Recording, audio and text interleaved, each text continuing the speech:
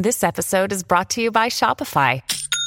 Forget the frustration of picking commerce platforms when you switch your business to Shopify, the global commerce platform that supercharges your selling wherever you sell. With Shopify, you'll harness the same intuitive features, trusted apps, and powerful analytics used by the world's leading brands. Sign up today for your $1 per month trial period at shopify.com/tech, all lowercase. That's shopify.com/tech. Another day is here, and you're ready for it. What to wear? Check. Breakfast, lunch, and dinner? Check. Planning for what's next and how to save for it? That's where Bank of America can help. For your financial to-dos, Bank of America has experts ready to help get you closer to your goals. Get started at one of our local financial centers or 24/7 in our mobile banking app. Find a location near you at bankofamerica.com/talktous. What would you like the power to do? Mobile banking requires downloading the app and is only available for select devices. Message and data rates may apply. Bank of America NA, member FDIC. Well, this one is a little cracker. I got asked to go down to the Cork Podcast Festival in Cork, obviously, in Ireland, and they put me up in the Kino Theatre. It was a lovely little gaff, lovely little spot. I'll definitely go again. And a load of fucking Cork people came out to listen. I was amazed. I was like, this many people in Cork listen to my show. This is amazing. I asked, where's everyone from? They're all like, Cork. You're in Cork. What did you expect? So I was very happy to see you all come out. Thanks so much. This one we were talking about, I guess, what would you call it? Subjective terms, subjective information. Information that makes you feel stuff rather than what facts are. Greta was blowing up the fucking telly at the time. This is in October. Blowing the fucking place up. So we talked a bit about her and what her deal is. We talked about what it means to actually be a Nazi. We talked a little bit about free speech, which is not my new horn at the moment, but it's definitely something that is going to be occurring in conversation again and again over the next year or two. The digital platforms are all squeezing us like some big anaconda made out of money, and we're powering through. We're making some shit happen.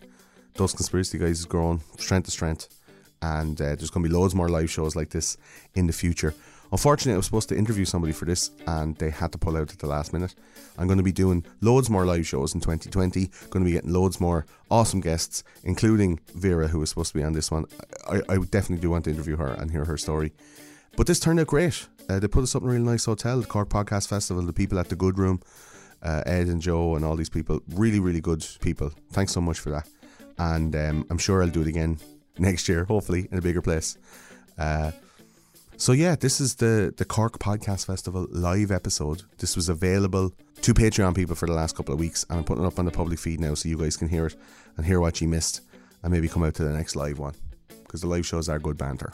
I want to make these available for everybody at some point, but the Patreon people get them early.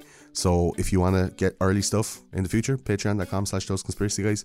If you've enjoyed the show over the year, lob us a few bob for Christmas. I'd appreciate it. This is how it all works over here. And some great news coming for 2020. Can't wait. I'm going to dump all these on you all in the space of a couple of days. There's about 6 episodes now dropped in December that you can go listen to get you over the holidays. Long drives and shit, getting home for Christmas. Chris Rea job. So you enjoy this live show, and new episodes coming very soon. Hitler, Roswell, JFK, cryptozoology and NSA, global warming and 11 government lies. Tell them all about it, those conspiracy guys.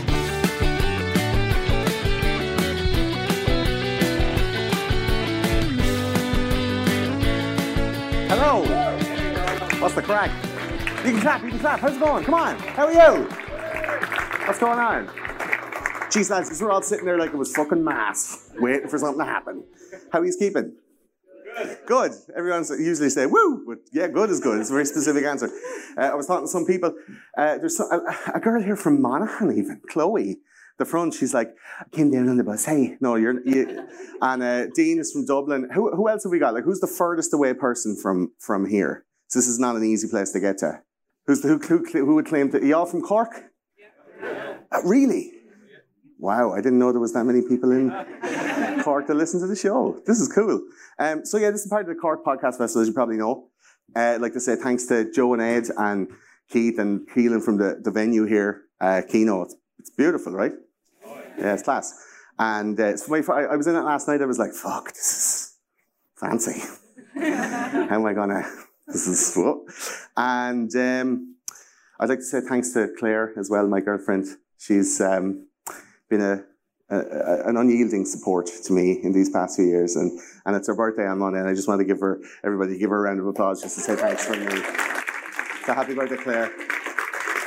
And I'm going to get a fucking box in the head for that one. So yeah, this show, I was supposed to have, I don't want to tell tales outside the school, I was supposed to have, if anyone saw on social media, Vera Toomey was supposed to come and we're going to have a chat. But online people decided to be nasty, and then Vera has now cancelled all of her public appearances, and I went, that's fucking bullshit. So then I was talking to the lads from the UCC Free Speech Society in response to that, to go, no, fuck that. And then they unfortunately had to cancel me, but for no weird reason or anything. And I just had a horn for talking about getting censored and having cunts talking shit and making you feel bad about the things in your brain. So I'm going to talk about that for a while. And what I would do is welcome any of you to speak up, and we'll ask some questions, and there's a mic that's going to be passed around. So maybe 4 more drinks would be necessary for some people to... Can I ask before we start, because I can see some pairs of people, one person is smiling and the other person is like, what the fuck is this thing? So who out there, hands up, like school, listens to the podcast? Okay, and hands up then, don't feel victimized or singled out. I nearly said fingered out. I don't know where my brain is going. Don't feel fingered out. Put up your hand if you haven't ever heard the podcast before. Okay, get out. No, I don't listen.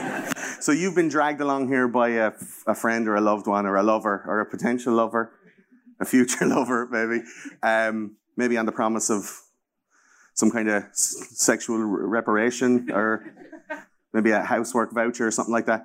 I don't know if you haven't listened to the show, like we talk some shit and you might hear some stuff that you might not like, but don't feel afraid like you can't, speak up or take the mic and ask questions. The lights are moving around here like the fucking Mysterons, and it's they're going in my eyeballs. So yeah, with the lads cancelling me, I wanted to make a show where I'd be able to just talk with you, not at you. And I understand that a lot of you sit in possibly darkened rooms. According to the squeaks I got off the girls in the back when I said hello to them outside, which is the first time I've ever made a girl squeak by just saying hello from walking along. It's like, how are you girls? It's like, okay, let's see what happens. If you want to speak up, please do. Don't feel like people are judging you or like that. It will be released on the podcast, so hundreds of thousands of people are going to listen. I'm only messing. But yeah, no, do speak up. So I wanted to make this show kind of interactive to find out what you think about what's going on out in the culture war. I don't know if that's what interests you, if that's what you expected when you came here, but it's something that's like deep in I think, conspiracy lore. So you guys all like the show because we talk about shit like not in a traditional way. We're looking at both sides of something. We're taking something apart and digging right down into its guts and trying to find out why it is the way it is. And I'm absolutely befuddled by how the internet does be operating these days. How, I guess you've listened to the cultural Marxism episode. How that panned out. It turned into a fucking row. And I promised myself that I wouldn't talk about cultural Marxism. But it seems just to be rising its head up the whole time, where social justice warriors and people online feel empowered to, fuck people off because of the things that they say. So has anybody here ever had a situation where they got, spanked on Twitter, where they said some shit on Twitter, and Twitter went, no, you have to go to Bullboy jail for 7 days. Has that ever happened to anybody here? I don't believe that nobody has had that happen. There's a lot of straight white men in the room. I do not believe you. Where? Okay, this lady here. Can we get a microphone to this lady, please? Just talk into it. Don't hold it too close to your mouth, and don't shake it like this. Hello. Hello. What's your name? Ashley. Hi, Ashley. Hi. I'm a bit busy, actually, Ashley, at the moment. I'm not going to talk to you after. So what did you put up on Twitter? It was on Twitter, and basically, I don't know if you've heard of blackface. Excuse me? Yeah. Is this just like a fake tan for a night out that went wrong, or what's going on? No, exactly. So basically, I wear fake tan all the time. Okay. And there was this trend on Twitter where basically black women were giving out to white women for wearing fake tan and saying that, like, you know, it's absolutely ridiculous and that you're appropriating my sunshine. Exactly. Yeah. And I was like, well, no, I don't agree with that. And I replied to this black woman and I said, look, like, I know black women that have bleached their skin to be whiter. So I was like, how is that any different? And Jesus Christ, the whole community. In fairness though, yikes, actually, Jesus. Oh, yeah. He's like, you are not alone. Like. Yeah, and I got attacked and I had to block those people because I wasn't, like, able for the attack that I got. But I was just So you abused a black woman online and then you wouldn't talk to all of her friends. I'm just reading how I see it, Ashley. Like, I just wanted to say that I don't think it's blackface if you want to be tanned. Like, how is that offensive? It's not offensive. Just like a white lad having dreads doesn't say I think I'm black. It just says I love drugs. Exactly. Do you know what I mean? It's not. And yet you saw there was a video of a girl in college come up to a lad and was pulling on his dreads and tried to cut him off and everything, going, you're appropriating my culture. And he's like, you're pulling my fucking hair. Do you know? So these types of situations where you get caught, like you tried to make a point and Twitter obviously sided with. Oh, they ate me. They absolutely ate me. Yeah. Like savages. Savages? They're black. You can't say that, man. That's not cool to call black people savages, actually. Do you know what I mean? It's a minefield. Anybody else that got did you actually get kicked off Twitter? Anybody get, like, punished, put in Twitter jail? There's people looking at each other going, will I tell the story? No, nobody else got kicked off Twitter. You're all so good and well behaved. Like, I say some shit on Twitter and I've got, like, put off sometimes. I'm actually banned on Facebook at the moment from liking or posting on my personal Facebook for a reason I cannot figure out. And I emailed them and they're like, no, if you don't know, we won't tell you. And I'm like, does Facebook have the menopause? What the fuck is going on with your attitude? Like, this is bullshit. So I also got banned on Twitter when we were away. I was in... I think we were in Amsterdam at the time, and I said some shit and I called somebody a retard. But in fairness, they were really acting like a retard. And I was like, no. And now that's the R word, and you can't say that stuff. And Claire and I are rewatching in anticipation of the new season, Always Sunny in Philadelphia. So have you seen now that they're trying to tear down Always Sunny by going back into their old episodes and go like, they're wearing blackface, they're, making fun of special needs people, they're doing all this stuff, and you're like, that's the point. That's the point. They're not making fun of it. The people are unreliable narrators. There's certain systems within the show that protects the stuff that they talk about, the stuff that they say and portray. Like, there's nobody that's, watching that. There's no, like, black person watching that going, I want to report them, or I want to sue them for Lethal Weapon 5. Where Mac put blacks up and then they swap over because he wasn't doing it well. You're too old for this shit. Like, it wasn't doing it well enough. Do you know? There's a point to all of that stuff. There's a point to this conversation. And I think as we go along through this, there's a control over the conversation. People want to control what other people are listening to, and they want to stop people that are disagreeing with them. And there's this magical confluence of social media, societal action and inaction, the political attitudes, and what we're being taught through mainstream media, movies and television, and podcasts. That has converged on this perfect storm of social justice, where there's people who have an idea, and if somebody disagrees with that idea, they now have the cultural capital to be able to silence the opposition. And at no other time in human history, apart from Nazi Germany in the 40s, at no other time in history has that been possible, to be able to, like, or maybe in like Salem, Massachusetts in the 1400s, Nazi Germany in the 40s, and like Cork in 2019. That you can say some shit and some motherfucker will be like, yeah! Like, and lose your job, you lose your fucking, you know, your means of income. Like, you're fucked by a tweet. There's people in England.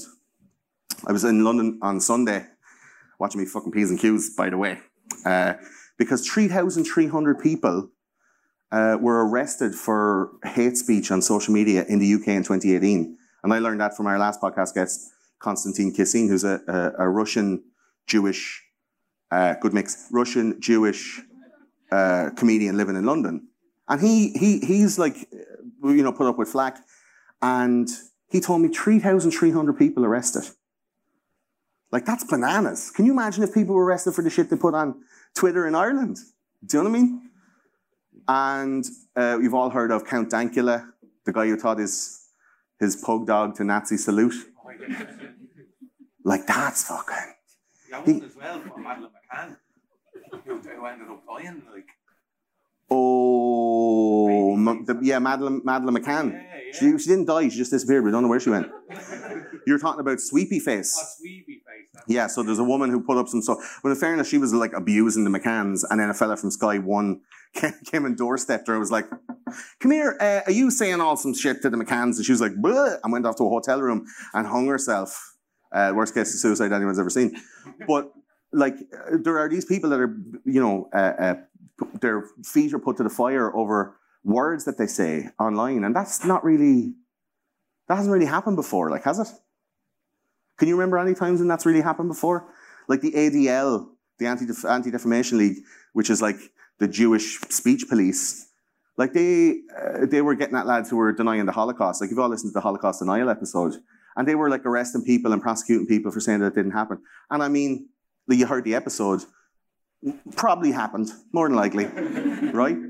But to say that it didn't, or even to question the motives of like Israel now in the mainstream media is like verboten. Like, you're not allowed to say, why is the Israelis telling the Palestinians to fuck off where they don't come from? And you can't say that in the news or whatever, right? So,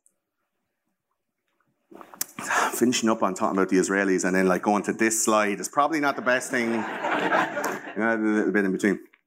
So like, it just smacks of unfairness to me that such a small amount of people with such a very distinct and partisan ideology can now have so much power. And with all of our conspiratorial minds, we all know that there's more than just people's hurt feelings at stake here. There's more than just fucking, oh, he said the thing and I'm that thing and I don't want him to say it because he's not that thing, but because I am, I can say it all I want. That's super one-dimensional. There are many more levels, and we talk about it now. So, the idea of punching a Nazi, right? As we see Steve Rogers doing here. So to punch a Nazi, you've all heard about that? You've all seen Richard Spencer getting bopped in the face during an interview online? I'm feeling you guys are like, where the fuck is this going? Is this, there's like a red and white thing, dun, dun, dun, dun, like, it's like, okay, they're passing around a clipboard now and you can sign up to the party. There's a party after, it's 8 o'clock, party. Nazi party. No, punching a Nazi is like an acceptable form of social violence. So if somebody's saying some shit that's Nazi stuff, you're totally allowed to give them a smack in the head. Is that okay with everybody here? Do you agree or do you disagree? And if you disagree, why? Okay, yes, sir. Because who decides what's Nazi? There you go. This is the problem. This is the new religion. Yeah. And we're all born. That's like 4 slides later, man. You need to slow it down. But thanks. We'll get you, and I'll give you a few, Bob. Yeah, it is. Like, who decides? There's a slippery slope into the definition of Nazism. So if you take like the dictionary version, Nazism is oh, hello. Greta Thunberg. Nazism is basically, yeah, I know, it's a whole show. So Nazism is like the strict enforcement of an ideology based on otherness or based on difference, based on control of economy and of society, right? Strict control. And if you take what people mean when they say like punch a Nazi and they're calling people fascist, what they mean by punch a Nazi is like punch a fascist. So they're thinking that the people, like the right-wing people, the conservative people, the religious people on the right, they're fascist because they want to control everybody to their ideology. So they're therefore fascist. But it seems as we go along, and in the last 3 years since Trump was elected, that the right seems to be, in my opinion, online and in real life, a little bit more kind of center, and then the left has gone like way, like super extreme to the point of like reporting people online and you can't say anything and getting people fired. So Nazis are traditionally fanatically dedicated to their cause. They wear the uniform all the time. They're doing the fucking this one, which you'll get a €900 fine if you do in Germany, by the way. We were in Munich talking to a lad who's an expert in Hitler's and all the kind of stuff. And I was messing in the park. I was like, what? Oh. He's like, don't do it, man. They'll fine you €900 if you throw the hand up. Can you imagine that shit? I'm not going to do it now. There's a photographer there. And I know that he'd just be like, that's the shit they'll get on the examiner. So, so if you don't like what somebody's saying, you label them a Nazi, and then they're fair game for smacks in the face or for getting fired from their job or, just general slander. I think it's really unfair. And I think that they're also reducing the power of the word Nazi. Because if you're calling a lad skipping you in Starbucks in the queue, you fucking Nazi, like it's totally, do you remember what they did? That's not, I know they like lining up and stuff like that, but like, this is not cool. There's a conflation between fascism and populism. So the fascists in the 40s, that they're going, oh, you Nazis, those guys, the real Nazis, were populists. And we had a populist movement in America where everybody started to follow Trump, and Trump appealed to the lowest common denominator. He got down to the people. I know he didn't win the popular vote, but I still beat her, okay? I'm still the president, there's nothing you can do. And this populism, that kept on getting said in the news. And little did we know that it was like a conflation between Hitler's Nazi Germany and Donald Trump's America. We also talked with Kevin Long in Munich about how Hitler came to power in Germany, where he basically walked into what was already a fairly established National Socialist political party and just went, oh yeah, I can see some improvements I can make here. Yeah. We need taller chairs, less Jews. Yeah, this is great. And he took it over within 2 years. A young lad of like in his early 20s, just like, yeah, I can see there's potential here. Mm-hmm. And turned it into this populist movement that was able to encourage and grow and embolden a working class of people that felt left out by their government, that felt absolutely disenfranchised by their lifestyle and the thing that they'd grown up with. Everything they'd worked for was just like taken away by the World War and then by the various treaties that removed their economic growth possibilities. So these people are fucked off big time. And they're like, no, you know what? I want to wade in with somebody who's going to do right by me, who's going to work for me, who's going to do stuff that I value. And when you hear like, Hillary Clinton was going on about the TPP and about all of these trade agreements, and we're going to, let's all like join together. And a load of people are going, oh yeah, one world government, and she's a fucking lizard person. But a lot of other people were going like, I don't know what that means. What does that mean? I don't understand what she's talking about. What?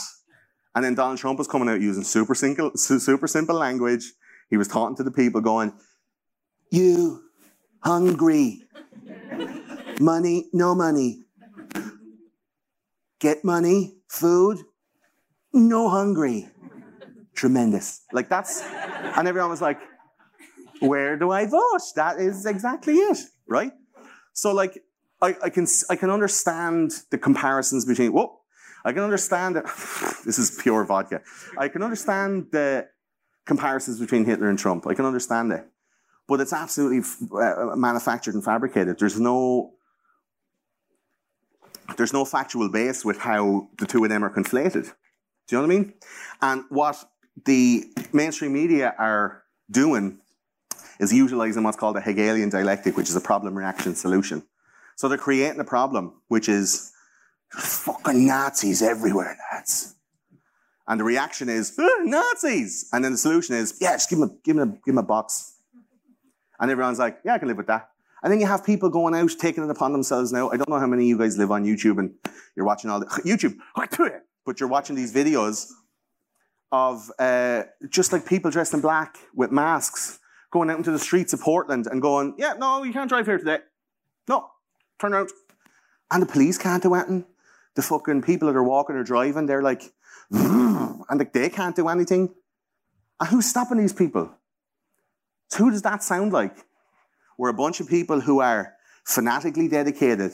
They wear a black uniform. They don't adhere to a government-organized rule of law. They take it upon themselves to make marches and make protests. And they go around punching people because they disagree with them. At the very least, sometimes they throw like liquid cement-laden milkshakes at people and be like, now, try and be not blind. Like, that's fucking bananas talk. They seem to me like the Nazis.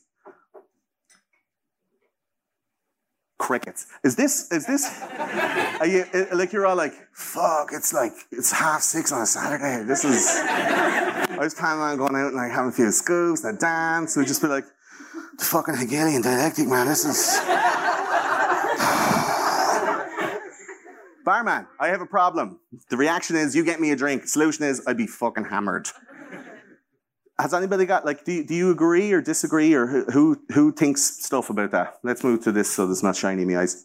Who thinks stuff about that? Has anyone got an opinion on that? Am I talking shite? Does it seem real? You can disagree, it's okay. Or agree if you want to. Nobody taking a cork, you're all like, no, go ahead, boy. Yeah, I'm listening, go on. No need for, you know what I mean? Nobody wants to talk about it? Yes, sir, do it. Are we turned on? Oh. Your girlfriend set me up there. Did she try and put it in the other end? She tries to do that sometimes. It's a trick. I'd just say I've had experience personally with the people you're talking about from like just back home in university events and stuff, because I'm quite political. Okay. I've been called a What's racist. Your name first? Kishan. Kishan, and where are you from, boss? London. Cool. So I'm here for 1 year at UCC. So when I asked earlier on, is anyone here from further away than Monaghan? Home for 1 you were year. fucking like... When you were like, is everyone from Cork? I'm a Cork man for 1 year. So. All right.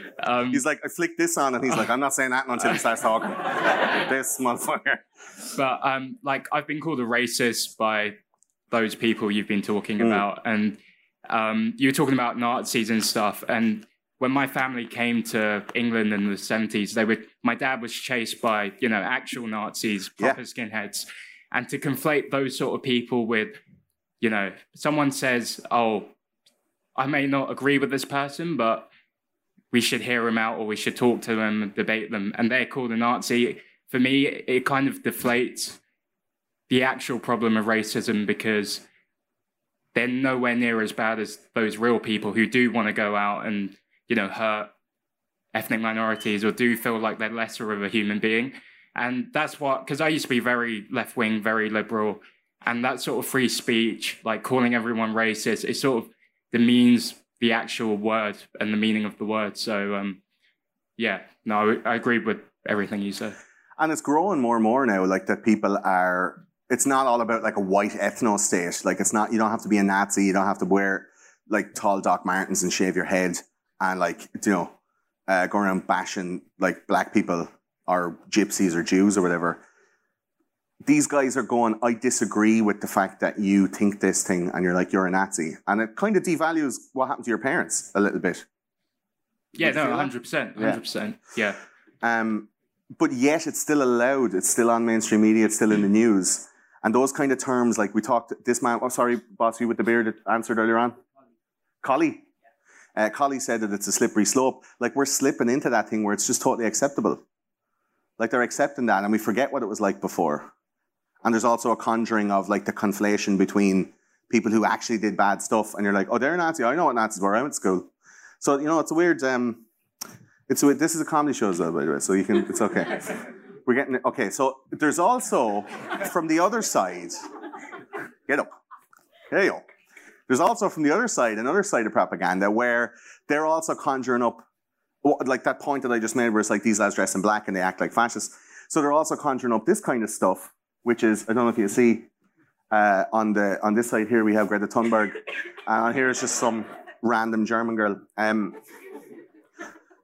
You've stolen my youth! Bye! Like she could be, it's close. I should be at home in school! In y'all! Like, it's pretty close. We could overdub it and go viral. So yeah, like there's an atmosphere of fear now being put into people by those people. Greta is the poster child of this thing. And if you say anything about her online, she's a protected person in the fact that she's underage, in the fact that she's a girl, and in the fact that she has autism spectrum disorder of some type. And she's also self-confessed depressive. A bunch of other, mental disorders that she has confessed to. And yet, when a man on the news goes, yeah, that Swedish girl with all the mental disorders, he gets fired from his job because he said the word mental disorders, when she herself classified her condition as having mental disorder, like those two words, he quoted verbatim. Like, it's bananas how protected a celebrity would be. And she was chosen specifically for that, I believe. Because it's unimpeachable, subjective fact that she comes out and says this stuff, you know? There is a lot of shit coming her way that's a little bit unnecessary, I feel. You know, a little bit. She's only a young one, lads. Fucking relax. You know it's not her doing this shit. She's not sitting at home going, how am I going to fuck with Donald Trump today? Like, it's not. She's been told what to say. She's given a speech. They fucking, like, pull the small hairs at the back of her neck to make her cry. And then she goes out and she's like, you've stolen my youth and my neck is sore. Like, it's not, I don't feel that she's using her own autonomous voice in this thing. And a lot of people feel that way as well. And I think it's just because we're in the conspiracy world that, and I say we, because we're all in it, you know, looking at stuff going, that doesn't look right, man. There's something not right there. And apart from the personal attacks on her, I think that her as a demographic icon, as a 16-year-old girl, is empowering younger people to take that action that the powers that be or whoever's behind her want to take. They're saying, she's 16, she travelled all the way from Sweden, you can fucking do it too, walk out of school, let's do this shit. Now, anybody here that can remember years ago, I think in 2000, there was a walkout for the Leaving Certs here. Did you take part in that? Yeah. Did you take part in that? Yeah, I did. I was all like, fucking school books, let's go. Down the park, smoking fags, protesting. Do you know? That's all we did it for, is like, get the fuck out of Dodge. And a load of these people are like, yeah, are you going? I don't know. Are you going? I don't know. We're going to get in trouble. Ooh, it's on the news. Let's go. Like, that's the fucking crack. And it looked, the optics, you hear me? The optics were really good for the mainstream media, flying fucking drones over thousands of kids, just far enough away not to see the bottles of Buckfast. And it was just like, you know, look how many thousands of people have come out in support of Greta Thunberg and her anti-globalist environmental agenda. Like, it's sickening how many people, 20 and under, are walking around with the genuine belief in their head that the world is going to be over in 12 years. Do you know what I mean? They're telling those kids, man, there's 13-year-olds going, Mommy, the one with the pigtails on the telly said that the world's going to be over in 12 years. Why am I doing a junior cert at all? Do you know? is that not, like, I can see how the alarmist environmental agenda needs a little bit of a, problem, reaction, solution. So the problem is global warming. The reaction, and they're telling people, they're scaring people. They're scaring kids now. And if you're 12 and you're told, like, this is the fucking, this shit, you're going to believe that. Your teacher's telling you stuff, you're like, yeah, I believe that. Until you're like 19 and you read it online, you're like, my God, I can't believe that's not true. Do you know? That Michael Jackson was black, after all. Like, they're telling small kids that the fucking world is going to be over in 12 years. Sincerely, on the news, on interviews, TV stations, it's in movies, like, it's there. And that's absolute, like, fear-mongering propaganda. Think about the long-term effects of that shit. What's that going to do to a 12-year-old now if they're told, like, by the time you're 20, it's going to be Mad Max out there? We're all going to be, it's going to be like The Girl from Tomorrow, where your man comes back in a time machine from 2500 looking for water. Do you know? Just real dirty. And he's just like, have you got any Billy Gowan? Like, it's, I suck your dick for some water, man. Like, is that going to be the world we live in? Do you know? Really dry ejaculations as well. It's like, it's totally fine. Just like dusty. Because nobody's drinking any water. That's why. Like, you're being told that. Like, like, how disaffected would you end up having a population of people totally like, yeah, fuck it. When I'm 15, I'm just going to go be a hobo. I'm going to do a load of drugs.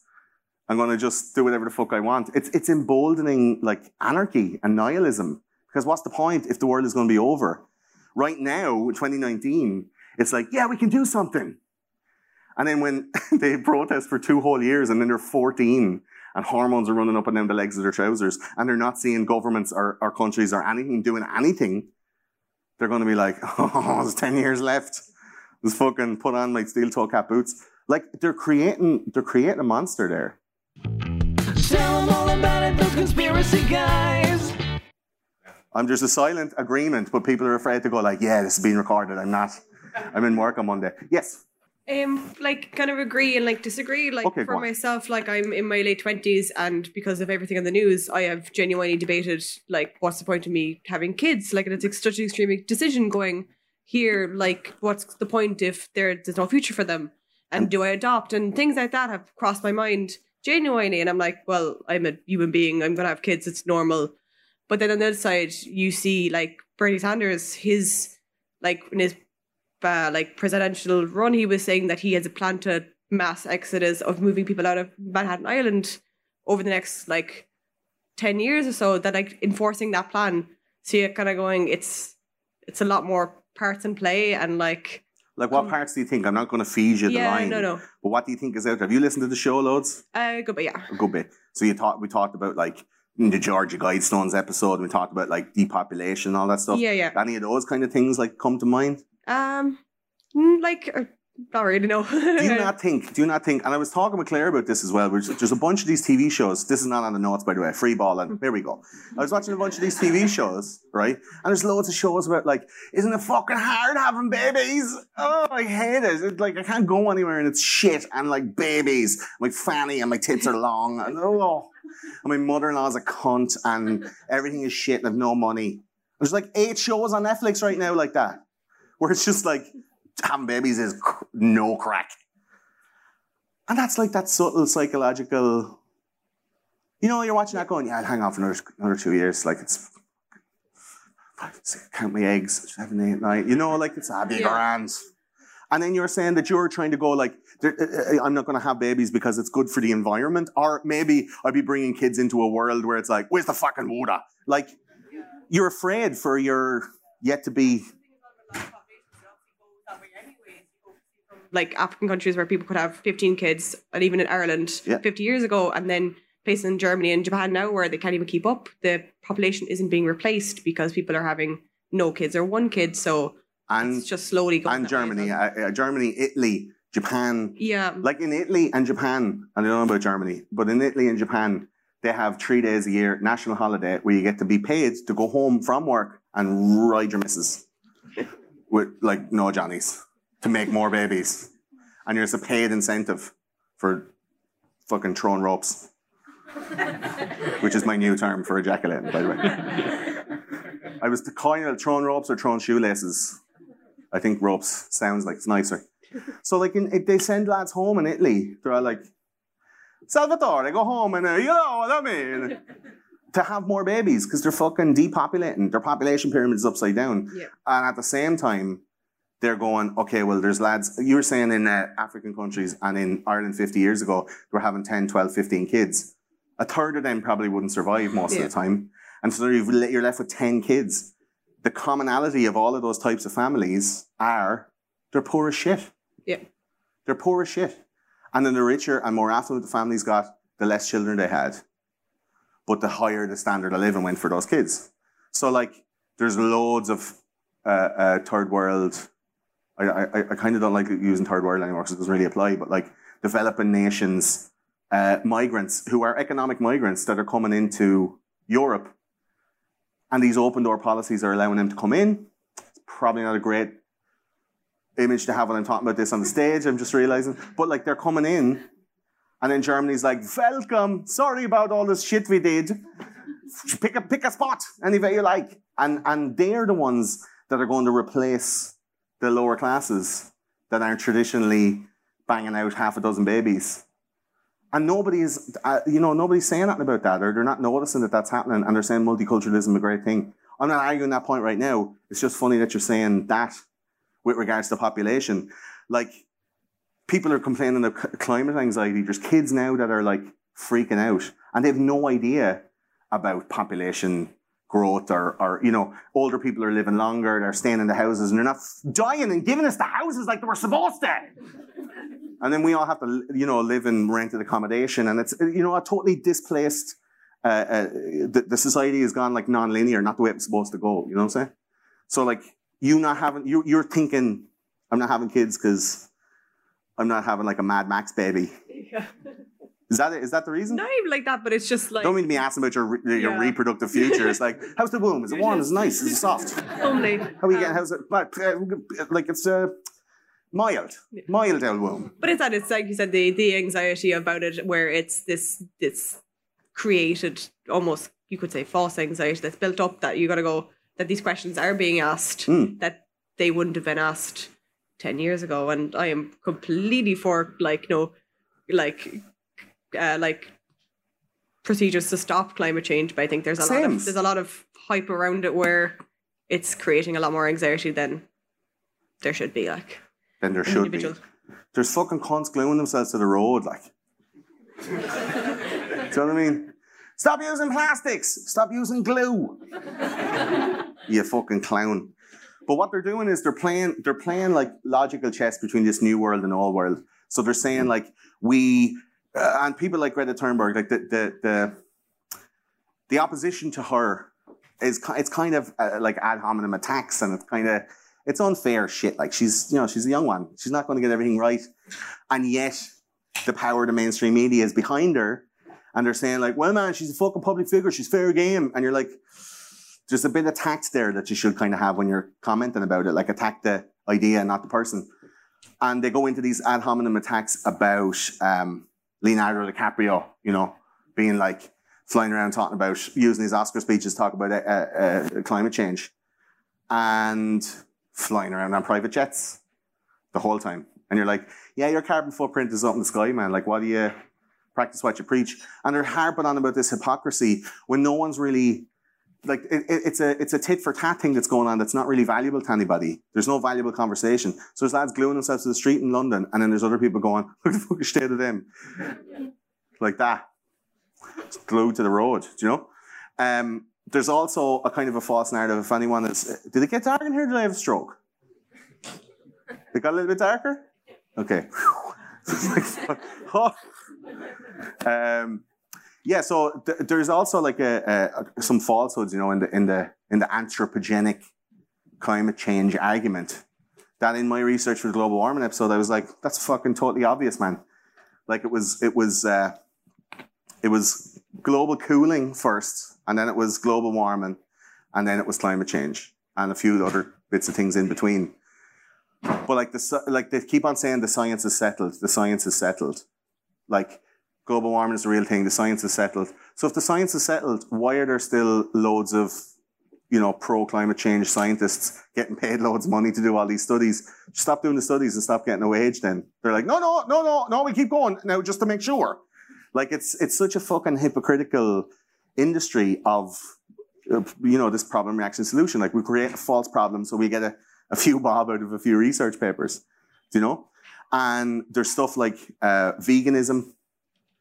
That seems to be some kind of weird cult now. You can't even say anything bad against it. Even not eating meat. Like, I'm not eating meat, saving the planet, not eating meat. It's just fucking sanctimonious fucking codology, man. Do you know what I mean? Like, less than a half of 1% of any of the global emissions comes from, like, beef production. And then in our peak oil episode, we found out that 80% of all petroleum consumption in the US is transporting vegetables from one side of the country to another in trucks. So is eating vegetables, like, ethical if it's going to be using a whole lot of diesel? Do you know what I mean? Like the meat thing, it's land use. Here we go, yeah. The meat thing is land use. Land use, sure. Go on. I'm not saying I know anything about. I'm not saying I'm an expert. If you know more than me, please tell me. I don't, but I just know that one thing is slightly different the way he said it. It's actually land use that more people are worried about. Plus, veganism is also concerned with people who don't want to treat animals a certain way before they're killed. So it's not just that. Yeah. What you said. Yeah, absolutely. I'll take that. Mm-hmm. Some people don't like to be cruel to animals that were grown specifically to be made into food. That were grown specifically and then slaughtered horribly. I mean, horribly is some subjective term. Okay, but back to the original point. It's actually land use. So that's, I think, is more important than the emissions. So what are we going to use the land for instead of grazing cows? Do you want to take this over? Do you want to? That's all right. Don't feel like I'm not like. Yeah. No. Bitch. It's not. Well, if you imagine what's happening in the Amazon, a lot of the Amazon has been cleared away.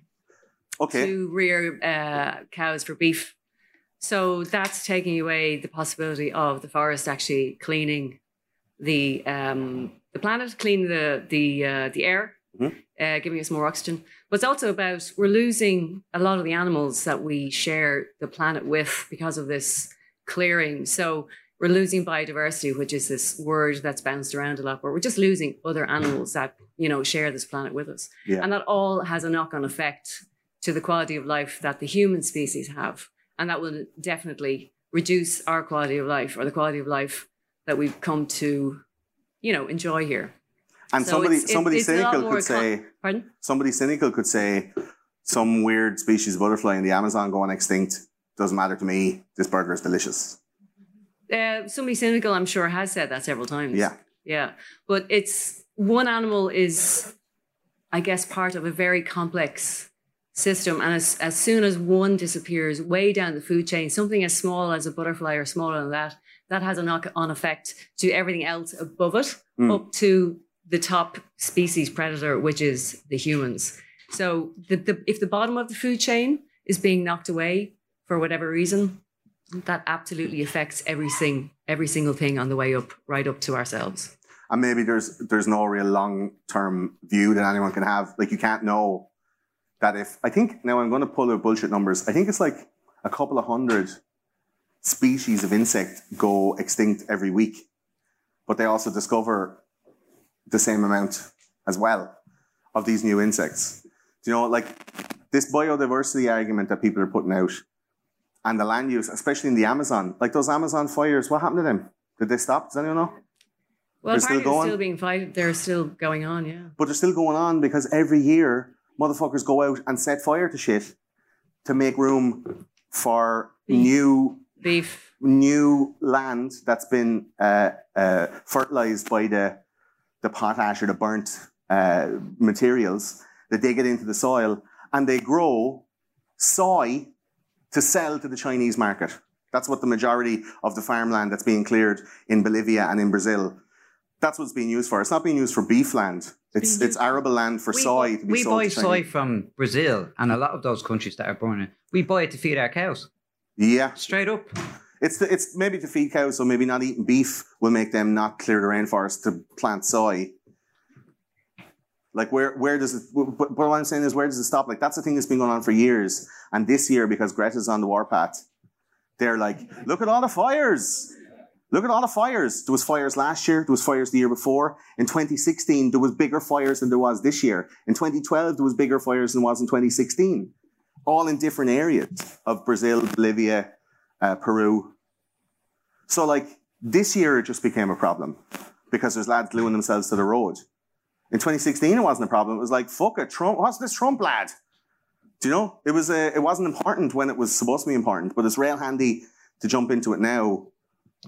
Yeah, because of pigtails. Though it's just the fact that she's raised a bit of awareness about it, whatever political tomfoolery is going on behind her. But we can agree that there is political tomfoolery. I don't know. I honestly don't know. Right. I'm glad she's brought it up because I fucking work in environmentalism and I study this shit, and it is scary when you're working on the cold front. Even in Ireland, the animals I work with are really like disappearing fast. Stuff that used to be common. And, you know, it is... Badgers and otters. And all that good stuff. All those lovely animals. But, like, I mean, it is... The animals of farting wood. It is frightening, you know. So I kind of disagree with you on some of that stuff. But you can understand, though, that, like, the facts are being muddied. The real figures 100%. are being muddied from both sides. So there's some people going, like, the cows! And other people are going, the cows, you know? Yeah, it's a political football, and it shouldn't be. It's our future. And but how many lies are being told either side? And from what I've looked into, like I haven't looked into it yet for like pro-veganism, but I've looked into it for global warming. Anthropogenic climate change is not the problem everybody says it is. So the point what I'm trying to make without getting stuck into the semantics of veganism or land use, right, is that there's a personal responsibility being put on all of us to like use paper straws and not eat meat and recycle, when that's not the biggest cause of the issue or the problem. But we're being lumbered with the guilt of the world is burning. The world is not burning. It's not burning any more than it has been any other year for the last 60 years. But we're being told this year that it's like crisis. We've 12 years. The clock is ticking. Make decisions. We've lads to put in office next in 2020 that are going to ride the fucking wave of this like positive regard for people who espouse this kind of stuff that Greta's going on with. Alarmism, muddy numbers, subjective, emotional pleas for personal responsibility. Like, she's coming out on the stage and she's blaming you. Her and her ilk are blaming you for the way the world is now. When really it's not you at all. It's decisions that were made 40 years ago. It was decisions that were made 90 years ago. That has the system the way it is now. But they want you to act and feel guilty. And there's a pathos there that compels people to act. They're appealing to your emotions with a thing that you kind of can't argue about or argue with or say is wrong publicly, which means that we all don't talk about it amongst ourselves. Similar to like, don't talk about the wages, lads. You're not allowed to talk about your wages. If you start talking about it, we'll have a union problem and it's all, you know. So there's a fucking ideological, wage silence going on here. Hey, Gordon, just before you decline the thing you want to win. Yes, sir. Can we get a microphone for that, man? Yes, sir. So, what's your name first? My name is David. Hi, David. In relation to the science, I have to disagree with you. Sure. I believe very strongly that the science is settled. And so let's stop doing studies and put all those scientists out of business. And let the scientists have a discussion. But if they're going to discuss it, let them discuss it where the scientific thing works well, at their conferences, in their journals, right? For scientists to get onto TV and make those pathos pitches to people that they're not putting their ideas out and letting them be challenged, because it is a very small percentage of scientists, and as a conspiracy theorist, one could speculate a very small percentage of scientists paid by the oil companies, right? But it's like 4 out of 5 dentists say that this toothpaste is the best. It's like, what about the other lads? Probably worst case of suicide I've ever seen. Do you know what I mean? The big toothpaste lobby. Like, where are these lads then? Why are they not out saying it all day, every day? Why is there not a bigger push? Why are they putting her at the forefront of it? Because it's fucking emotional manipulation. It's pathos. Like, they're using her and her image and her immunity from criticism because of her age and her conditions so that it's an unimpeachable argument. And that's not fair. That's not on. And we just have to accept that shit with all of the other stuff that's going on in the background, like depopulation, like migration and the acceptance of economic migrants. Like, surely that's not going to be a cakewalk for massive metropolitan cities. Look what's happening in Paris in the last 3 years with a massive influx of people. They're fucking shitting on the streets, man. So your suggestion, right, that the environmentalists have gone to Stockholm and plucked up this young Greta to put her at the picture girl of it. Interesting one. I don't know if I buy into it. Okay. But even if they did, her great-grandfather, was the first scientist that came out with the greenhouse gas theory. Okay. Even if they did, it's not a bad idea. Her grandfather came up, invented greenhouse gases. Both of her parents are actors and they're card-carrying members of Antifa. Yeah. Even if they did, I say fair dues to them, because for decades the scientists have been doing that kind of stale, here's the numbers, here's the statistics. It influences no one. So if they found another way to get the message across, that's all right. That's good, because it's a message worth getting out there.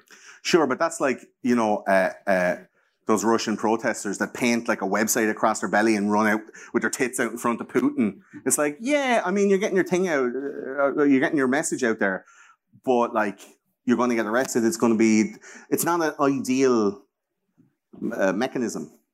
The people who need to listen to the topics that she's talking about, who need to understand the overall theory of environmental change, let's call it. I don't want to call it climate change. Environmental change. The things that need to be changed to strengthen sustainability on our planet. The way they're doing it, you're fucking splitting society in half, man. And the other half are not going to listen to you because they're already suspicious by the delivery method.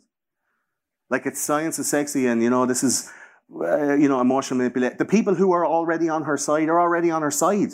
It's not those people that you need to win over. So why do it that way? And you know what? I don't want to hijack this at all. Yeah, it's cool, man. Tactics are open for discussion. Yeah. The one thing I do want to challenge you on is the idea that the science is not settled. I mean, the science is settled. Okay. So the fact that CO2 emissions going up and temperatures going down in the late 70s and early 80s, when greenhouse gases like CO2 were to blame, like those graphs, it's like our survey says, like, we're not going to get into like the science climate. I've already done an episode on it, but like, there is questions to be made. There's questions there. The science is not settled. For on anthropogenic 97% of the climate scientists in the world, it is, and then you got to ask who pays the other 3%. So in the 2016 presidential election, 97%, the exit polls were saying 97% Hillary, and the lads on CNN were fucking pulling their dicks around on the telly going, yeah, it's going to be Hillary, lads. And then 4 hours later, they're all crying. Do you know what I mean? 97%. Switch since the 70s. The science is not settled. Dean, I want to get a microphone for Dean there, please. Go ahead, boss. Yeah, like in the 70s, it was like global cooling. Yeah. And then all of a sudden now it's global warming. Like, well, global warming is gone because it's not actually getting warmer. It's climate change. Climate change. Yeah, but it's all the same thing. It's fear-mongering. That's all it is. And this is my point. Thanks for putting me back on, Dean. I can give you the phone later on. All right. That tenor done the job earlier. It's all about, jeez, thanks God, fucking hell. I was getting heavy. Me and him were like, oh. So, the point is, without getting into the fucking semantics of global warming, thank you very much for your input, everybody, by the way. It's propaganda. It's fear. They're making people afraid. They're making kids afraid. And kids are going to be eventually adults with this, like, psychological trauma. And yet, the same people who are like, the world is going to end in 12 years. And also, you're not allowed to watch that movie because it's a bit violent. Do you know? Doesn't make any fucking... Anyhow, next thing. These are the lads. Extinction Rebellion. We probably got it all out. I have some, like, stupid little... there's ad hominem attacks going against these lads. They're gluing themselves to the road. Like, some of the shit... the other way you get this stuff on YouTube, and it's all like... I can only call it right-wing propaganda, I guess, where they're pulling the piss out of these lads, where they're all dancing, going like, woo! Bah! Or like fucking interpretive dance. I am the forest, and I'm on fire. You're like, come on. it's easy to make fun of them, but what they have to say is probably valuable, but the medium that it's being communicated with is preposterous and ridiculous. So how do you bridge the gap? How do you get the people who you actually need on board? Because there's no politicians looking at this going, you know what, lads, they're dead right. Nobody's saying that, you know? And then the ad hominem attacks and the ridiculousness going like, these are all supposed to be about environmental change and have PVC yoga mats and they're using diesel generators. What a pack of wankers. Like, it's the wrong way of doing it. And I understand it's difficult and I understand, you know, it won't happen overnight. But the fact that they're using such pathos and they're using such underhanded, emotionally manipulative tactics makes me feel, and we'll talk about feelings in a second, it makes me feel that they're not genuine. There's just a buzz of like, no man, no. You're not staying in my house. So I wake up in the middle of the night with your dick on my lips. That's it. We've all been there at house parties. Don't lie. Fellas too. Jeez, did I eat chips last night? It's salty. Do you know what I mean? Like, it's easy to make these people look foolish. Look.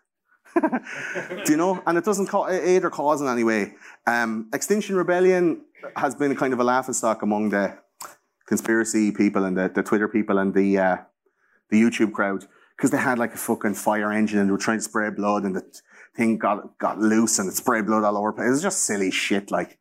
And they think you're doing something great when actually there's something in between that we can all do, which is not peddle fear and not make fun of these people and actually talk. But the talking is the thing that we're not allowed to do. You're allowed to do that. And then you're allowed to make fucking stupid videos on YouTube saying that they're all stupid cunts. But you can't actually sit down and talk with them because there's an absolute ideological divide. You can't talk to them because they won't listen to you. You kind of don't want to listen to them if you're on the side I'm talking about. And that's the thing that needs to change. I mean, do you know? These are the factors where, that's known, by the way. These are the factors that they're using, these things. And these are the fucking tools of propaganda, man.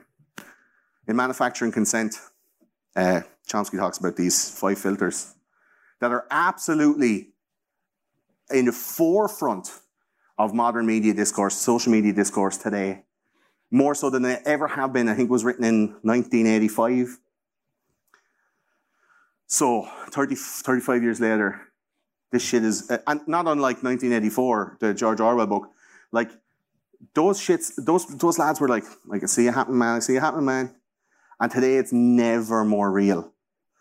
So you have the 5 filters. So it's concentrated ownership, advertising as revenue, expert sources, Slack, and then the manufactured external enemy. And if you listen to the propaganda episode from the start of season 5, we talked about it. But this concentrated ownership has now come to an inhuman crux. Like, it's never before could anyone have imagined, even in the darkest realms of science fiction, that we would have a system of communication that's so all-invasive, pervasive, and controlling. Google, Facebook, Twitter, et al. Could never have imagined that it was happening. Even like Isaac Asimov or Philip K. Dick and all these boys that were like, fucking crazy robots. Like, they were imagining some other shit that would make Elon Musk sweat. But they never could have imagined how totally all-encompassing Facebook would be and how willing we would be to just lob our information out into it. Do you know? Google knows everything. It is Skynet. the thing that you know we all should have feared. And we are like, yeah, but at least I know how to the nicest restaurant in Washington Street. It's totally fine. I give up my information for delicious burgers. Sorry, made of meat from cows. This concentrated ownership also makes it now kind of impossible to fight against or rail against, push back against. So if you say anything about Google or YouTube, you're gone. I'm heart-tooey on the ground about YouTube on the shows for a while. You guys probably heard it. I took a step like 2 weeks ago, and I was like, you know what, fuck them. They're getting ad revenue on my videos. I don't monetize my videos on YouTube. I just had them up there as a place that was handy for people to watch stuff on. And I was getting content strikes. I was getting community guideline strikes. Can we turn up the lights on the crowd just a little bit because I don't see their faces because I'm just seeing blackness and it's kind of lonely. I was getting community guideline strikes. I was getting content strikes. I was getting like, you know, oh, we scanned through all the words that you said in this thing. We transcribed it and you said this too many times. So now you get a thing. And if you get 3 of them, you're fucking gone, man. And that's your Gmail account. That's your YouTube channel. And that's all that stuff that you work for. Kaiser Soze, it's gone. And they know that. So you don't say shit. So they'll punish you and take away your personage. They'll deperson you, like in an Orwellian dystopia. So you don't say anything. You can't say anything to anybody on Twitter if they're saying, oh, this political ideology, and you're like, no, this thing. And they're like, hate speech, and you're like, you're on. So nobody's willing to gamble. Everyone's self-censoring. And they're using the tool of advertising as income to make sure that if you do transgress, that they'll be able to contact your employer and you'll get sacked because you said that a black girl lightened her skin. It's like, oh, you're fired. Ashley. Do you know? Like, what happens if they had went after you and found out where you worked and went to your work and said, this one's a racist, you want to fucking see what she said to me? And then you're sacked and you're on your home, on your hole at home on the dole. And you're like, oh, fucking Twitter. Like, that's what's happening. The remedy to that, or the protection against that, is to not say anything, which is exactly what they want. Fonzie. Hey. That's exactly what they want.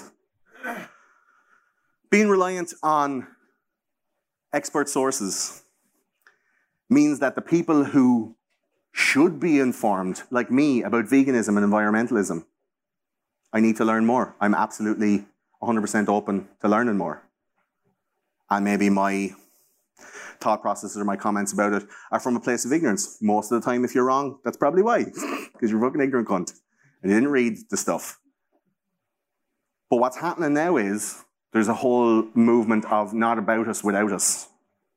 You're not allowed to know anything about this thing. It's arms around the copybook. This is our stuff. You're not allowed to know about it because it's about us, and you'll take it away from us. You straight white man, usually. So you're reliant on these expert sources who can then manufacture themselves into whatever they want, make the rules, and using the other elements of this model to protect that so that they can say, I'm this thing, and you can't say anything about that thing. And the way we do stuff is this way, and you can't stop us. And then you're like, oh, fuck, okay, so you just elevated yourself above everyone, and you're beyond recrimination. Tell them all about it, those conspiracy guys. Flack is possibly the thing that's used the most, which is piling on Twitter, taking pictures of people, outing people, cancel culture, looking back through your Twitter page, retweeting, going, oh my God, hashtag yikes. That's flack. And people do not want that shit. That's the reason Vera Toomey is not here today. Is because there's fucking cunts out there going on Twitter, and it's making her like feel real feelings in the real world with real people. And there's someone doing a fucking long shite, sending a tweet, and it means that a woman can't leave her house, like, because she's upset. Like, that's a fucking real thing. And it's possibly the realest of all of this stuff, is that people are out there giving other people shit anonymously for thoughts. And it's the most effective, because you're not going to fucking fight against it, because it's an anonymous enemy. It's like, karate in the dark. Like, you're not going to win.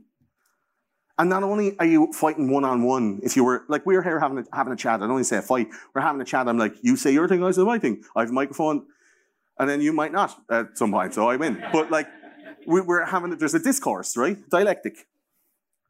On Twitter, it's like one person says something, and there's a thing inside people, I think, that it's like, oh, yeah, like they don't really believe it, but they'll be like, there's a little bit of that I find when I'm watching that stuff happening, where they're not really sincerely offended by that thing, but they'll pile on Because it feels good, because they're like, I'm right. I'm on the right side of history. What the fuck does that mean? I'm on the right side of history. And then the external enemy, of course. You've heard me talk about Werner von Braun, the Operation Paperclip Nazi that was saved from Germany, that was the progenitor of the American space race. He was like, they will make enemies. First it was the Nazis, then it was the communists, then it was the terrorists, then it was your neighbor, then it's the aliens. And you're like, you lost me at the aliens, man. But the external enemy here is you. You are all individually the external enemy of progress. If you don't agree, if you don't stop eating meat, if you don't vote this way, if you don't report this thing that other people are reporting, if you're if you're not with us, you're against us. You are the external enemy. They're making you individually not be able to communicate with each other to discover what the fuck is going on. Make you afraid to say anything out loud in case you get your fucking income taken away from you. And then they're making you feel shame and guilt, layering on the pathos like a fat lad trying to make a sandwich, putting the butter on. Smothering it on. That fat lad is me. I love butter. Smothering it on, and you're like heavy laden with the weight of the guilt of fucking pick whatever you, climate change, racism, whatever.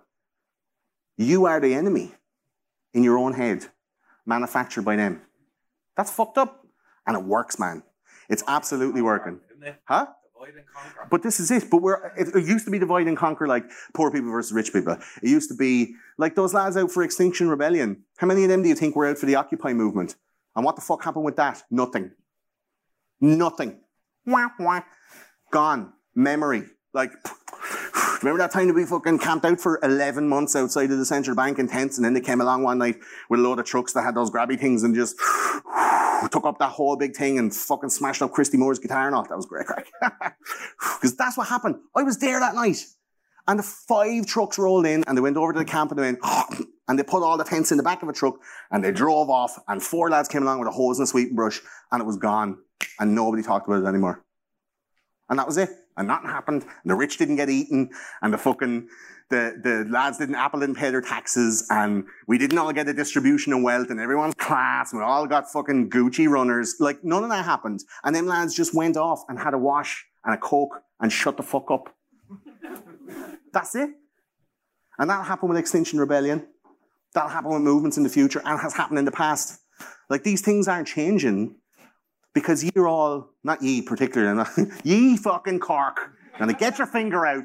Ye all, everybody is stuck in that thing of like, just, I couldn't say it, I can't say it about that. What do you think? How many people have been here and seen somebody hitting their missus or their missus hitting the fella and they were like, I can't get into that. Or seen somebody going like, or in a I don't know if you have it with Cork taxi drivers, Dublin taxi drivers traditionally would be like, I'm not racist now, but I had this black lad in the car. Jesus.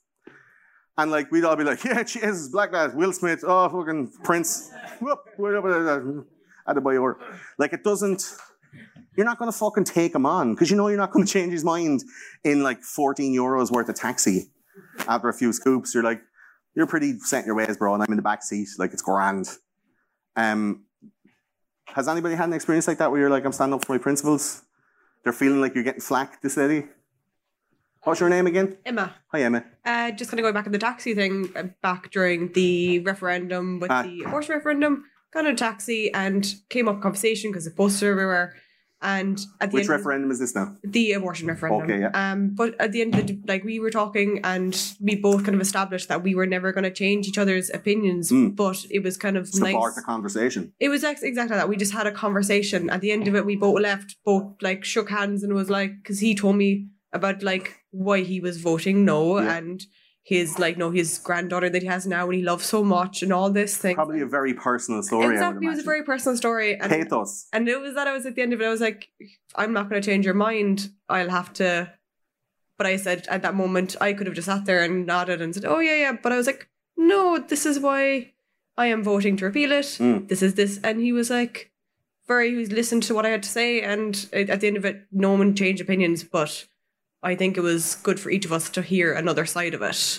Yeah, I think the media is responsible, especially Irish media. They have this like remit that they have to have like a super balanced conversations and all about this stuff. I don't think that's the case. In reality, it doesn't work out that way. But stuff like podcasts, like there's like 8 podcasts released about repeal. And apparently they did their job because everybody who needed to know about stuff went and listened to it. And I don't think there was like a 61-year-old man from like Newton Abbey going like, oh, I'm going to listen to this now, repeal. Listen, oh, Tara Flynn, yeah, fair play to her, oh, yeah. Like, no, like, that's not happening. So the message isn't getting to the people that it needs to get to. And you're not changing minds with a taxi ride, but you could change minds with something like a long-form conversation on a podcast, or maybe on a YouTube video, or even like let traditional television have a go at it. This beautiful lady here on the corner at the bar, very good-looking girl there. I promised myself I wouldn't comment, but I have to weigh in. Yeah, is it too big? Or Shut up. Just on Emma's point there, because of the content you're talking about right now, I really felt amongst my peers who are like late 30s, 39 on Monday, late 30s, early 40s, and in that referendum and the one before, but I think the equality referendum was much more clear cut. Even in WhatsApp groups of friends that I'd had for like 20 or 30 years, like people left groups, and it was because they weren't allowed to use their voice. Like there was one message that was acceptable, and anybody else's voice wasn't respected.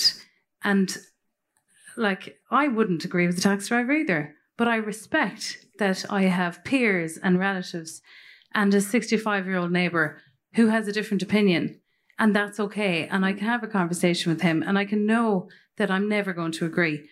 But I don't agree with that person being silenced, because that's the fucking reason that we're in a democracy. Yeah. And if you're not allowed to use your voice and you're not allowed to vote, or you have to pretend you're voting a different way, there's something wrong. It's like communist China type vibes. Like, so yeah, no, I voted for dear leader. Absolutely, yeah. Fingers constantly over. Anyway, that's my 2 cents. Thanks, I think there was somebody else's hand was up there, maybe. We're not getting into like abortion stuff now. It's just like the whole. I'm gonna cut this conversation short before it comes to term. We're thank you. We are. So it's not viable. It's only gone on for about 6 minutes. Go, this lady here. Hi. It's just what you're talking about, how people have opinions on other people's lives. I just think, who gives a shit? You shouldn't care. Just let the other person have their opinion and do. Like, I went to see The Joker last week, and I suffer badly from depression and anxiety. We're going to talk about it in a minute. Sorry, but like, I had to walk out because I found it too hard. I thought it was amazing. It was really long. It's incredible, but I couldn't for myself because I was in a bad place at that time. Fine, that was grand. But I was reading comments. Are you going to go see it in a better place then? Yeah, I'll just watch it at home. I'll just watch it at home. Yeah. Like, I was just reading comments, and the comments made me so upset and angry because they were all like, "Oh, snowflakes who can't go," because people who do suffer from mental illness couldn't watch it, and that's like, why do they care? Like, and why am I a snowflake because I have a disease in my brain? I just think it's so unfair, and it just made me really angry. So we'll talk about that later on. And okay. I don't think, and I don't mean to like undo the thoughts you've had about it, and say that you maybe misunderstood it, but I think there was a push from the media to silence the popularity of that movie because I think it dealt with a mental health narrative, incredible, viscerally. Oh, it was incredible, and very, very well. Yeah. You might watch it at home on your own on a good day, and you get through it, and you'd be like, "That was fucked up and awesome." It was, no, it was incredible, But the people online are saying snowflakes can't handle it. Yeah. That's a direct response to how the media represented what the content of that movie. We'll talk about it. Okay. Anyone else want to talk about getting flack, talking about them 5 filters of propaganda, feeling squashed? Feeling like you're not able to talk, Chloe from Monaghan in the front. I'm It actually is Chloe, gonna, isn't it, right? Yeah. I'm going to derail the conversation. I'm about to take back a second. Do it. Okay, I just want... Chloe's dropping an N-bomb. Here we go. No, I just want your opinion on, do you think... Oh, no, we're not doing questions now. Don't go mad. It's not really a question. Okay. It's a statement with a question mark at the end of it. Do you think... Like, pints? Yeah, pints. That's my Yeah. question. Yeah. I think that there's a class divide in the environmental discussion. Uh-huh.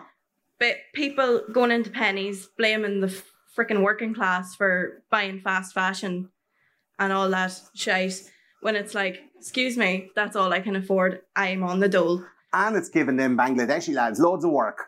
Okay, yeah. I love making these fake Ramones t-shirts for pennies. Okay, well, not on that side of it, obviously. Like, Yeah. But But you're being made feel guilty because Yeah. you're shopping in pennies. but that's. I think there's Recently? a conspiracy No, sorry. in that derailing the conversation. Yeah. I think it's the middle class people going, oh my god, like only buy off Depop because it's ethical.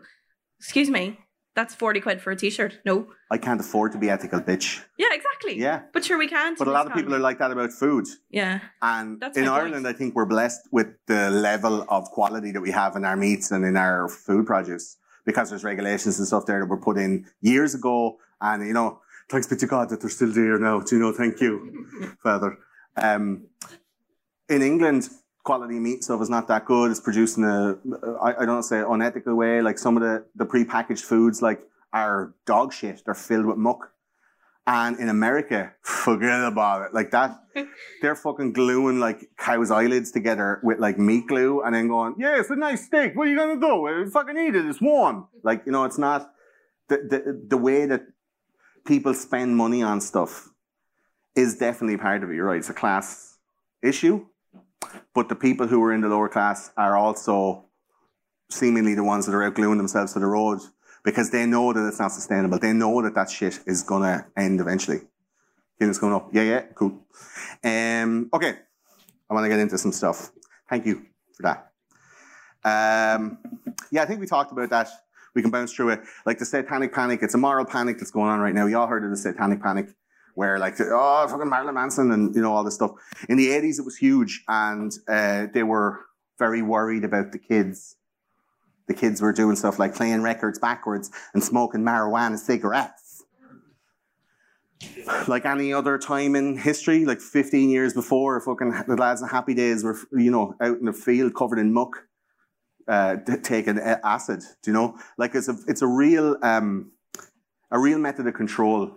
This moral absolutism, this emotional manipulation, and it's been seen to work again and again. They kind of threw it off in the 90s. 9/11 fucked up the whole cycle in the mid-2000s. It's like, well, the brakes are off, like, let's go. And in the last maybe 6 or 7 years, it has come back, this moral compulsion to behave, to think about how your actions could offend somebody else. Monitor what you're saying. Make sure you don't offend anybody. Like it's the start of the ruination of intellectual discussion and dialectic. If people can't talk to one another, we're all just on our own. And for anybody out there that's like, and I'm listening at home, loneliness is not being on your own. Loneliness is feeling like you've nobody in your life or around you. You can be in a room full of people and still be lonely. And I think this is a fucking loneliness engine that's happening. This being, you know, life, not this show, obviously. We talked about protected classes and the ADL and stuff like that. So I want to talk about, very quickly, leftism and this leftist politics as a form of religion. It's dogmatic. You can't argue against it. They have their absolutes. They are, you know, they're cult members. They're no less devout. They have a set script that you're not allowed to deviate from. They have principles that you're not allowed to question. And because it's hidden behind this veil of emotion and feeling and vagueness and, you know, like non-objective construction. You can't take it apart. You can't go, well, this is this. Someone's like, I feel this way. And you're like, well, I can't fucking, how do I know? I can't.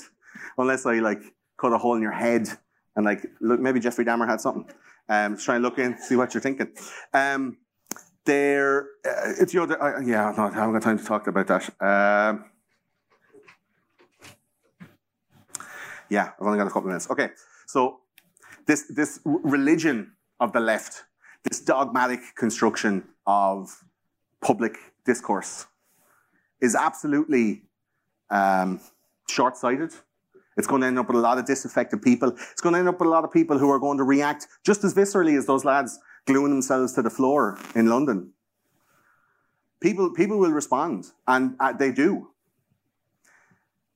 And this movie was I think the embodiment of the mainstream media's agenda to promote a violent action through the fear of, flack and all the stuff that we talked about, all that stuff before. Like it's a pressure cooker of pathos. It's a pressure cooker of emotion, of the inability to feel like you belong.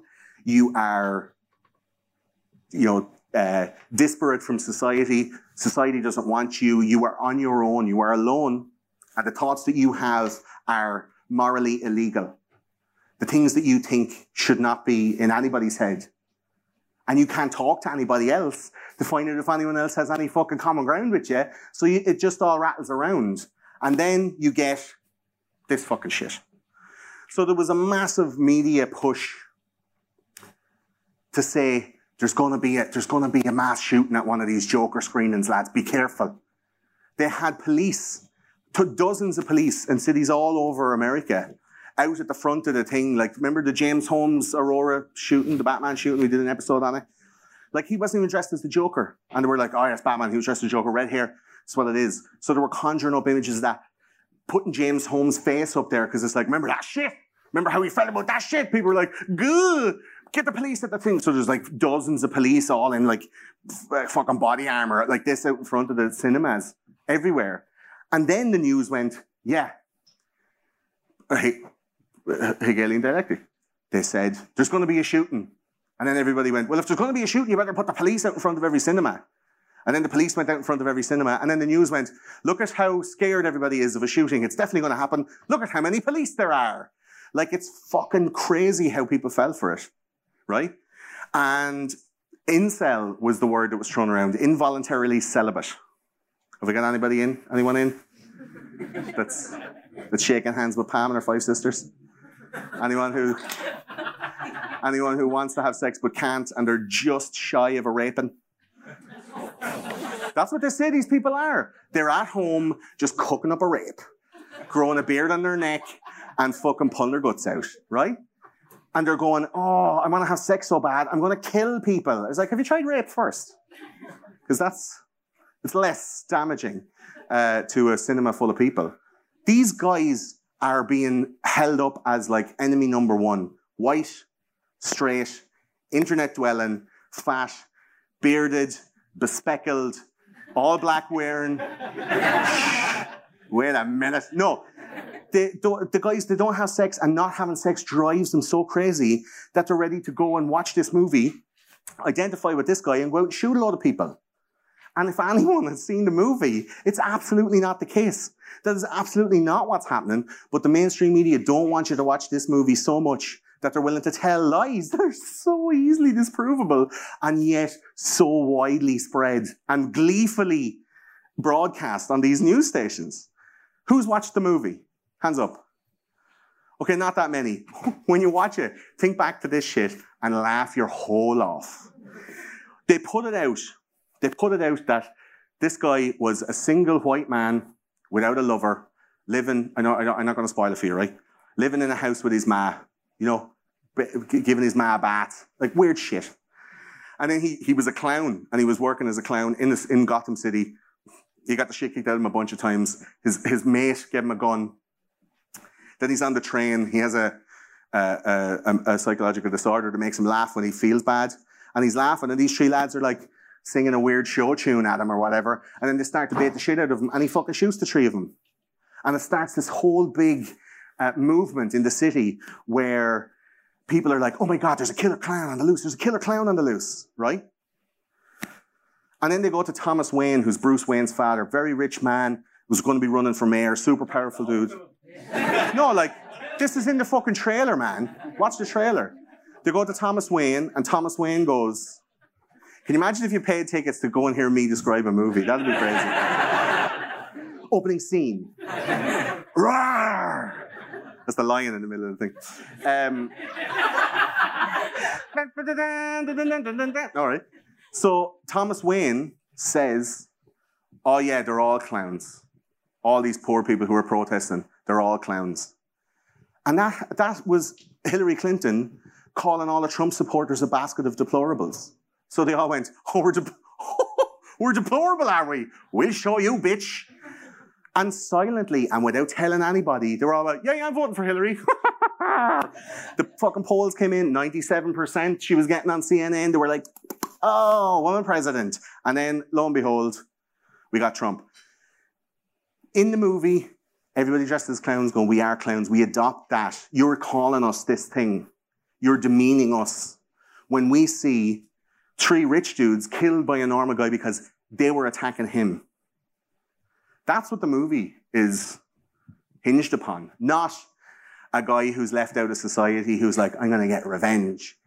It's an elite war between the rich people of Gotham and the poor people of Gotham, and he's seen as a hero.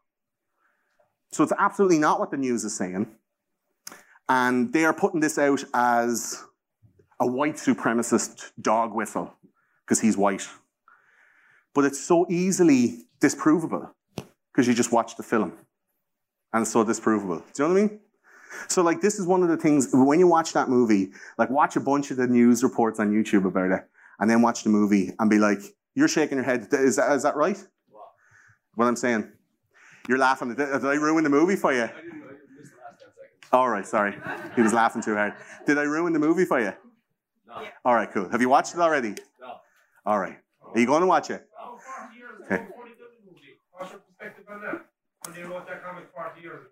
Exact same story on that comic. And nobody said that. Well, can you get that man a microphone? Nobody said that 40 years ago. But all right, first of all, right, you have that exact guy that plays the Joker, okay? Yes, sir. Joaquin Phoenix, who's gone through a depressing life, right? Lost his brother to drugs, the whole lot. You have a guy that, right, he plays the part extremely well. Now, lads, anyone that goes sees that movie has a different perspective on everybody, okay?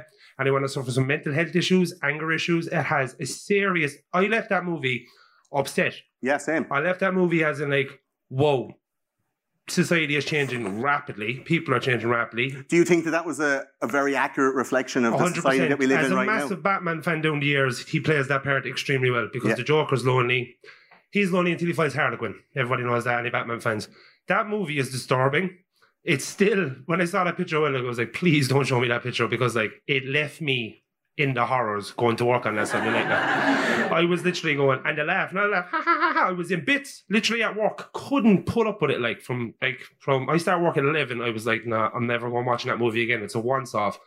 But it does concentrate a lot of depression and a lot of anxiety issues. Like so, and it shows it really accurately. I don't want to spoil it. Like it shows that mentality really accurately. But like Joaquin Phoenix was able to embody somebody who is trying to fit in, who's trying to wear a smile even though inside there's no fucking smiles. But what the mainstream media is trying to conflate is that somebody who's like that is evil. Somebody who feels like that, who is like balled up. They want to say some shit. I know I have time now, I go. They want to say some shit, they want to talk, they want to reach out. And he tried in the movie a couple of times to reach out to people. But because of whatever internal stigma was going on or whatever, barriers to communication that was put on him, he couldn't. And then the mainstream media comes along and says, and that's why you should never watch it because it's fucking evil. That movie is evil. When somebody who knows what it's about goes and watches it and they're like, oh yeah, that made me feel a certain way. And there's now like a little culture war online about the contents of the movie where the mainstream is going, don't watch it, it's hyper violent. It's absolutely not hyper violent. There's like 3 people killed in it. put it into perspective. Compare it to. I didn't know I still had the microphone. Jesus Christ. Put it into perspective. All right, this won't make you laugh, right? My father, right? Go on, don't be long now. All right, this will be quick. My father's a PhD. And you plug your podcast at the end. PhD in sociology, my father has, right? Yeah. So everything you go see with this man, he analyzes it. You come home, you could be sad. You're depressed. You're this, you're that. Going to see that movie was absolute mental torture for me with that man because he was like, I'm going to give my opinion. He was like, no, you're reading it wrong. 25 years ago, it was done by a very famous actor, Pacino. Anyone see Taxi Driver? Yeah. Before Joaquin Phoenix touched that movie, he copied Pacino, everything. That movie is basically remake. It's Taxi Driver mixed with 100% Batman. What's the other one with De Niro in it? Where he kidnaps. What's it called? King of Comedy. It's those two movies put 100%, together. 100%. But like what I took from it when you put into it is like it's still a Batman movie, lads. It's still not your life. You know, no matter how hard things get, you always come out of it. You know, at the end he made loads of friends. You know, he got locked up in an asylum, sorted. $5 a day. You know, but and it's a real privilege to have Blind Boy here to tell us all about that's a Cork accent, is it? Yeah, 100%. Yeah, all right, cool. Thanks, man. You want to plug your podcast or have you got a podcast? No, I don't have a podcast. You should start one, man. Really? Yeah, do it. I've been talking too much about Max Faber and Karl Marx, so do whatever you want.